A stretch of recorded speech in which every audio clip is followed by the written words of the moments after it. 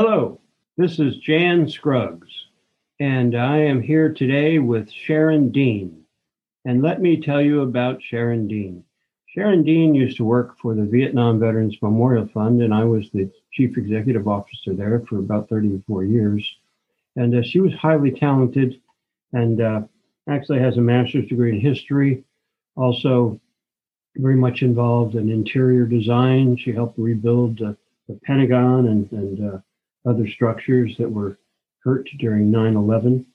But she has a lot of creative skills, of putting together curriculum guides, things of that nature. Actually born in Germany, is an American citizen, but her father was in the U.S. Army, and she was born in Stuttgart, Germany, a very pleasant, lovely town. And what I'm going to do now is let Sharon talk a little bit in our little 20-minute get together. And she can tell you the story of her life, including the reason she was born in Germany and what happened to her father. Go ahead.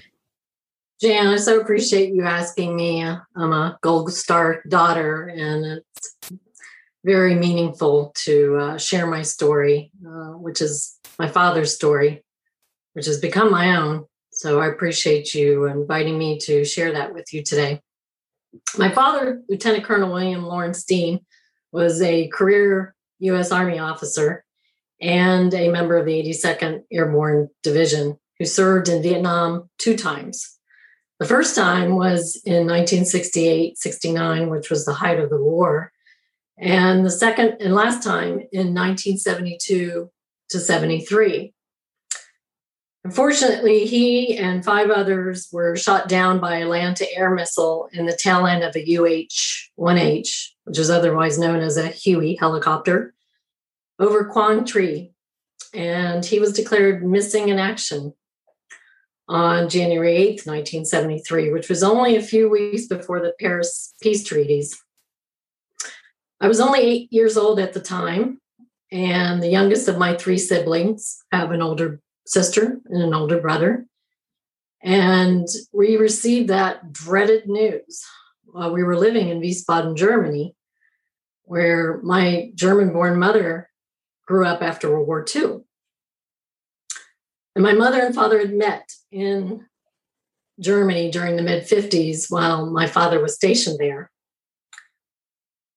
So it's interesting that later on, as we moved around, we lived in Germany, we lived in the Panama Canal Zone, of course, also in Fayetteville, where my father received his training in the 82nd Airborne Division.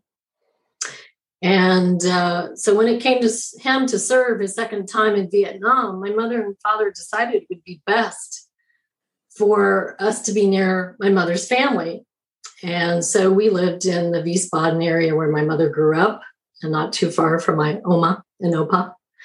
And so that was a comfort. But around Christmas time in 1972, my father came home for his last Christmas with us. And it was only a few days afterwards, he returned back to Vietnam, and he was shot down with these other officers. And we really didn't get much news, to be honest. We were told that there was a possibility that he could come back home, that he might be a prisoner of war, and that he could be found. But they were all declared missing in action. And the only news that we had was that 4 men were sighted coming off the helicopter, because the helicopter, when it was shot down, actually kind of crash landed between the land and the Tha Chan River near Quang Tri City. And so there were some workers out in the rice field that had said that they'd seen these 4 men come out of the helicopter, but they weren't sure about the other 2.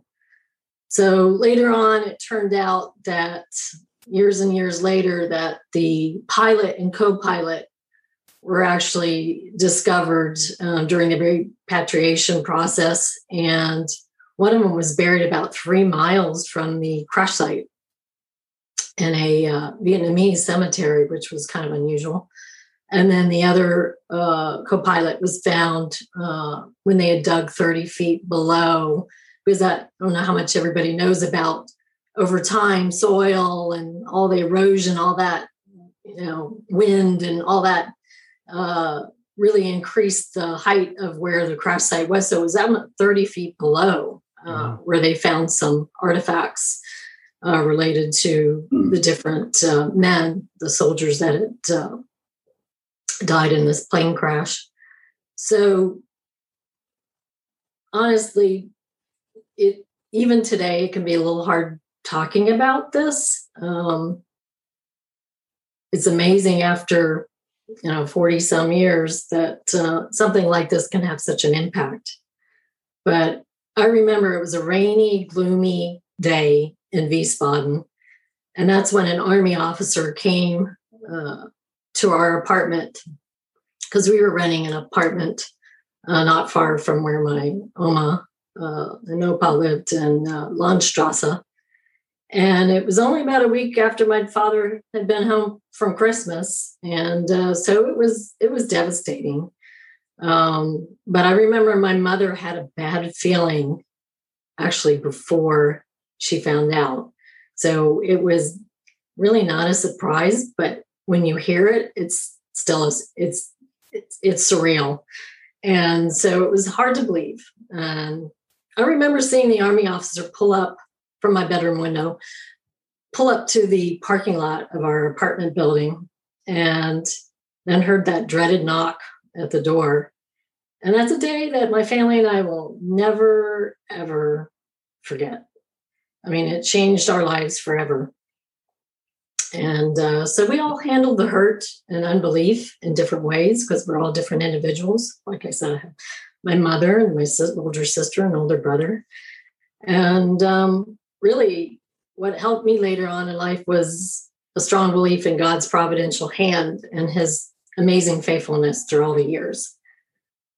So as I'd mentioned earlier, the Army had told us that there was a possibility that my father could come home by the end of the war, but it never happened. We kept hoping and praying for more information. Possibly would there be a live sighting? Maybe he was now a prisoner of war. So we kept hoping in our hearts that would change. And so my mother decided that we should move from Germany back to the States. So I think it was the end of 1973, beginning of 74, we settled back in the home we owned during the 1960s to the Virginia area, Kings Park West in Virginia, Fairfax, Virginia. And that was a home that we had kept and rented out actually while we were in Panama for 3 years before my dad went on this last tour of Vietnam. My father was second in command at the Fort Amador in the Panama Canal Zone area. And those, I have to tell you, I look back at those times still to this day with just wonderful memories and times that we spent as a family. They're just so precious. And sometimes I desperately want to go back in time. And I can do that with my good memories. But so we moved back to Virginia, and we actually got involved in the National League of POW and MIA Families, and also the No Greater Love Foundation. And so those are two organizations that really supported us and kept our hope alive in hopefully getting answers. So during the mid-70s, my family actually became sort of the poster family, I want to say, for No Greater Love. We would be the family they would always ask to be in local parades and events to keep the topic at the forefront and not forgotten by the public. So we actually met a lot of famous celebrities. I have pictures with Arthur Ashe and Hank Aaron, Johnny Bench. We met with a lot of well-known politicians and even presidents and first ladies, like Mrs. Ford. And they all lent their name and their time to that endeavor of not being forgotten. And so I'm grateful to them for that.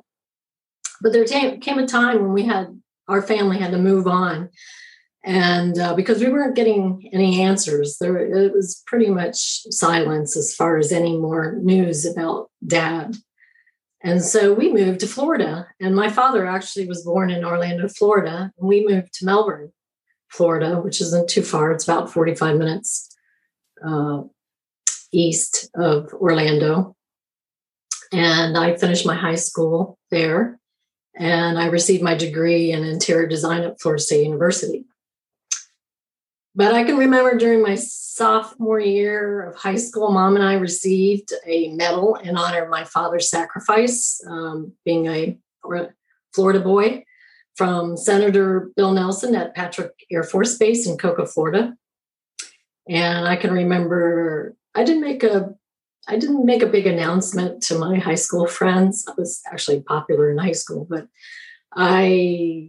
it was kind of amazing how many people heard about it the next day when I went to school. So I actually had a very difficult time in my early years, even through high school, talking about, the situation with my father. A lot of people would ask, well, what did your father do? Or, and sometimes I would just say, well, he's dead. And that would end the conversation. Or sometimes I would get more information. That he was in the war, and it really, some people really didn't know how to respond or react. So I really had to be in a strong position when I shared as much as I did. And most of the time I chose not to, because I didn't want people's pity. And I didn't want them to feel awkward because of, the situation. So that was interesting. And I have a different perspective on that now, and I mentioned I received my degree from Florida State, and that was in Tallahassee in my first year of college. My family and I were invited by Governor Bob Graham to attend a new memorial dedication to the men and women from Florida that served and sacrificed in Vietnam. Again, my father was born in Orlando, so his name is etched on that memorial. And it was a tremendous honor to participate in that event. But I can say for more than 25 years now, my mother, sister, and I, brother and I lived with this ambiguous loss of my father. And I say ambiguous because you can't really wrap your arms around it, so to speak. There's no hard evidence of his death or no way to bring us closure. And that's how we lived for 25 years until 1998. And that's when the Army officially contacted us about finding some of my father's remains, which actually only turned out to be a couple of teeth. Teeth. Yeah, teeth do not disintegrate. No, and they're clearly identified. They're like fingerprints because we all have a different dental work. And so they were clearly identified by the Army dental records. My father had a gold crown. So it's very unique to each of us, when it comes to dental work. So we couldn't argue with it. It was pretty clear about the teeth. Of course, we were hoping we'd have more remains, but we were thankful for at least something. And that was discovered at that crash site that I was talking about earlier near the Thach Han River, where they had to dig 30 feet down. And they found different things like coins and a dog tag, I think, for the co-pilot, and flight suit, and disintegrated, and things like that. So finally, we had some news after almost 27 years. And so this was difficult, but I have to say it was an answer to prayer because we'd waited so long, so very long. And so finally in April of 2000, which is 21 years this month, we entered those remains at Arlington Cemetery after a beautiful ceremony at Fort Myers Chapel. My father actually has two grave sites in what we know as Section 60, one with his teeth, and his full uniform. And then the other is a gravesite with the bones of 4 of the other soldiers that were declared missing along with him. At that time, they could not perform the DNA test that they do now. Wow. So they made a mass grave with those bones, and all 4 of the men's names are on that gravesite. And of course, my father's name is etched on the Vietnam Veterans Memorial, and it's on panel W1, line 109. And that's just so very meaningful to me. Well, there's a time to mourn and a time to heal. So now is the time for Sharon and your family to heal. But you've been through a lot, and it's just such a fascinating and sad story. But people need to hear this. This is what happens sometimes when people go off to war. They don't come back, and they come back alive, or they come back very changed. Most of them come back to become great citizens, like your father would have probably been a brigadier general or 4-star general, but he's obviously a very talented person. Now, Sharon, you got interested in history and ultimately got a master's degree. Was it your connection to the Vietnam War and your dad that kind of led you in this direction? Right. Well, I'll say that soon after college, I actually ended up moving to Virginia because I could find a good job in this area. Sure. Compared to down in Florida. And so over the years, I worked at several architecture and design firms that led to design projects across the globe. Many of my projects included government buildings, financial institutions, healthcare facilities, fitness centers, libraries, countless office spaces. A lot of them, in the DC area.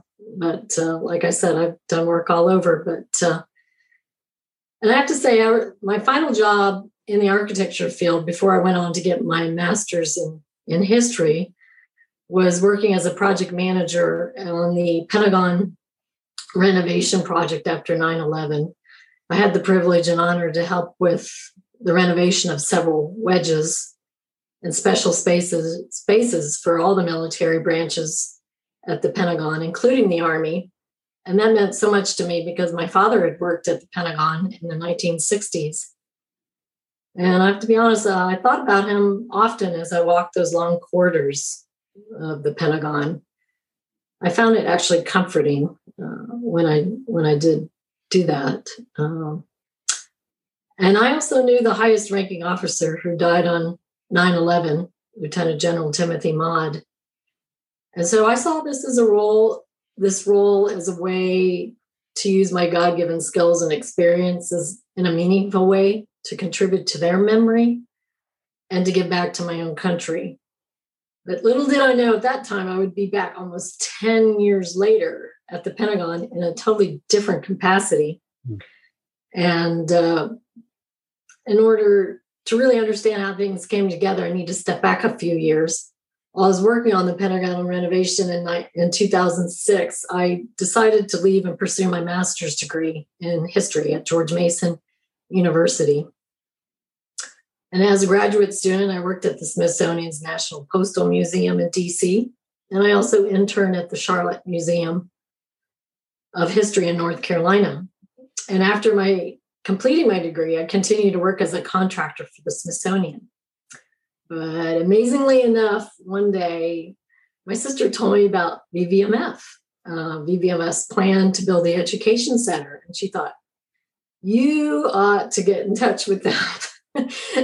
and I thought about it. And it's really funny because that same night I had a dream about it. And so the very next morning, I'm getting in touch with VVMF. And so I did that, and I told them about my background, my experience, and passion, of course, my personal connection, having that my father's name's on the wall and being a Gold Star daughter. And so it wasn't long before I received a call from the COO at the time, and they offered me a job as a contractor. And so over 3 years, I went from contractor to director of education. And of course, I had the privilege and honor to work with you, Jan, and so many other colleagues on the Education Center at the Wall and education programs. But then I found myself recruited by the Department of Defense's Vietnam War Commemoration, where I worked for 4 years in a dual role as an education specialist and the exhibit project manager for the only award-winning permanent exhibit in the Pentagon called the Vietnam War. And you've seen that, Jan. And it's amazing. Yeah, very good job, by the way. Thanks. I think so. We had about a team of 20 of us, and it was quite an honor to work on that. Well, Sharon, we're going to have to close out this exciting podcast. And you've taught us a lot about how a person heals and recovers, and the religious element of healing is always worth talking about and works for many people. We want to thank you. We want to recognize your father, who'll always be in our hearts and in the Arlington National Cemetery, as long as the country exists. So, but remember, there's sort of a happy ending to his unfortunate death, which is your family's legacy of carrying on and the things you've done in your career and working now with the Holocaust Museum in Washington, that important place where lessons are learned. So we thank you so much, and we will thank you. But have the last word. All right. Well, I did want to say a little something more about the Holocaust and just the connection. So when in 2019, I took on my current project manager position at the United States Holocaust Memorial Museum. And there I oversee a team of cataloging all the artifacts and putting them online. And I get to use my German language. I am bilingual, so thanks to Mom teaching us from an early age. And I wanted to tell you about my different jobs because I can see how God has used my lifelong experiences, the joys and pains, my skills in education, history, design, and my strong faith in him to make a way for me to come full circle. Because there's no way I could have worked at the Pentagon or the VVMF or the commemoration, or even now at the Holocaust, because it would have been too much to bear, too hard emotionally. Because they're very hard topics, subjects, Vietnam, World War II.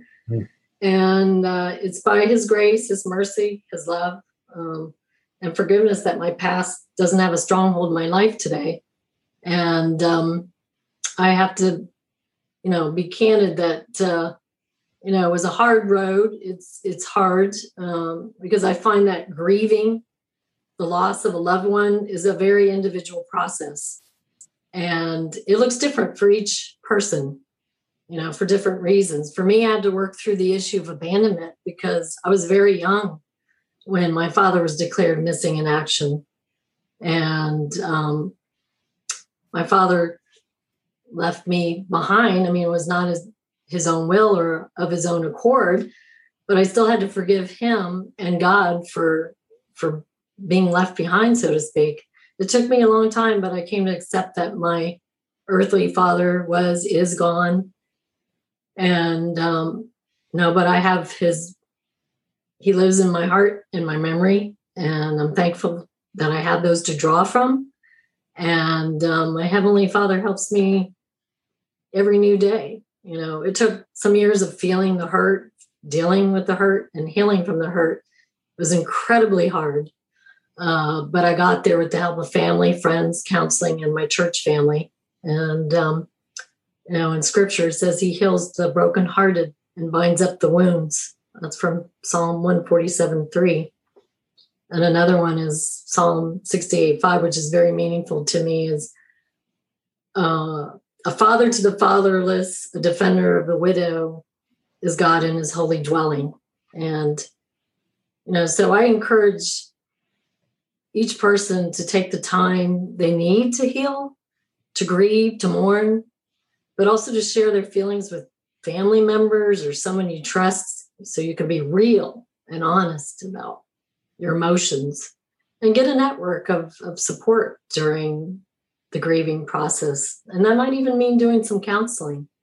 But I strongly encourage turning to God for strength and peace and comfort, because He's the only one who's steadfast and will show unconditional love through it all. And so I'm very thankful for, again, family and friends. And, my mother has been amazing. I mean, she's going on 86. Her birthday's July 4th. She'll be 87. And she's just an amazing woman, all that she's been through, World War II, Vietnam, coming over here by herself. It's just amazing. Impressive. Well, you certainly impressed us. We appreciate you reading from memory a couple of verses from the book of Psalms. We wish you the best, and thank you for helping other people. Thank you. Thank you for asking me again. It's been a privilege and honor to do so. And thank you, Jan, for your service and for all you did to make the Vietnam Veterans Memorial a reality. And a sacred place for service members and family like mine and friends to come pay honor to men and women who served and sacrificed for the country. It's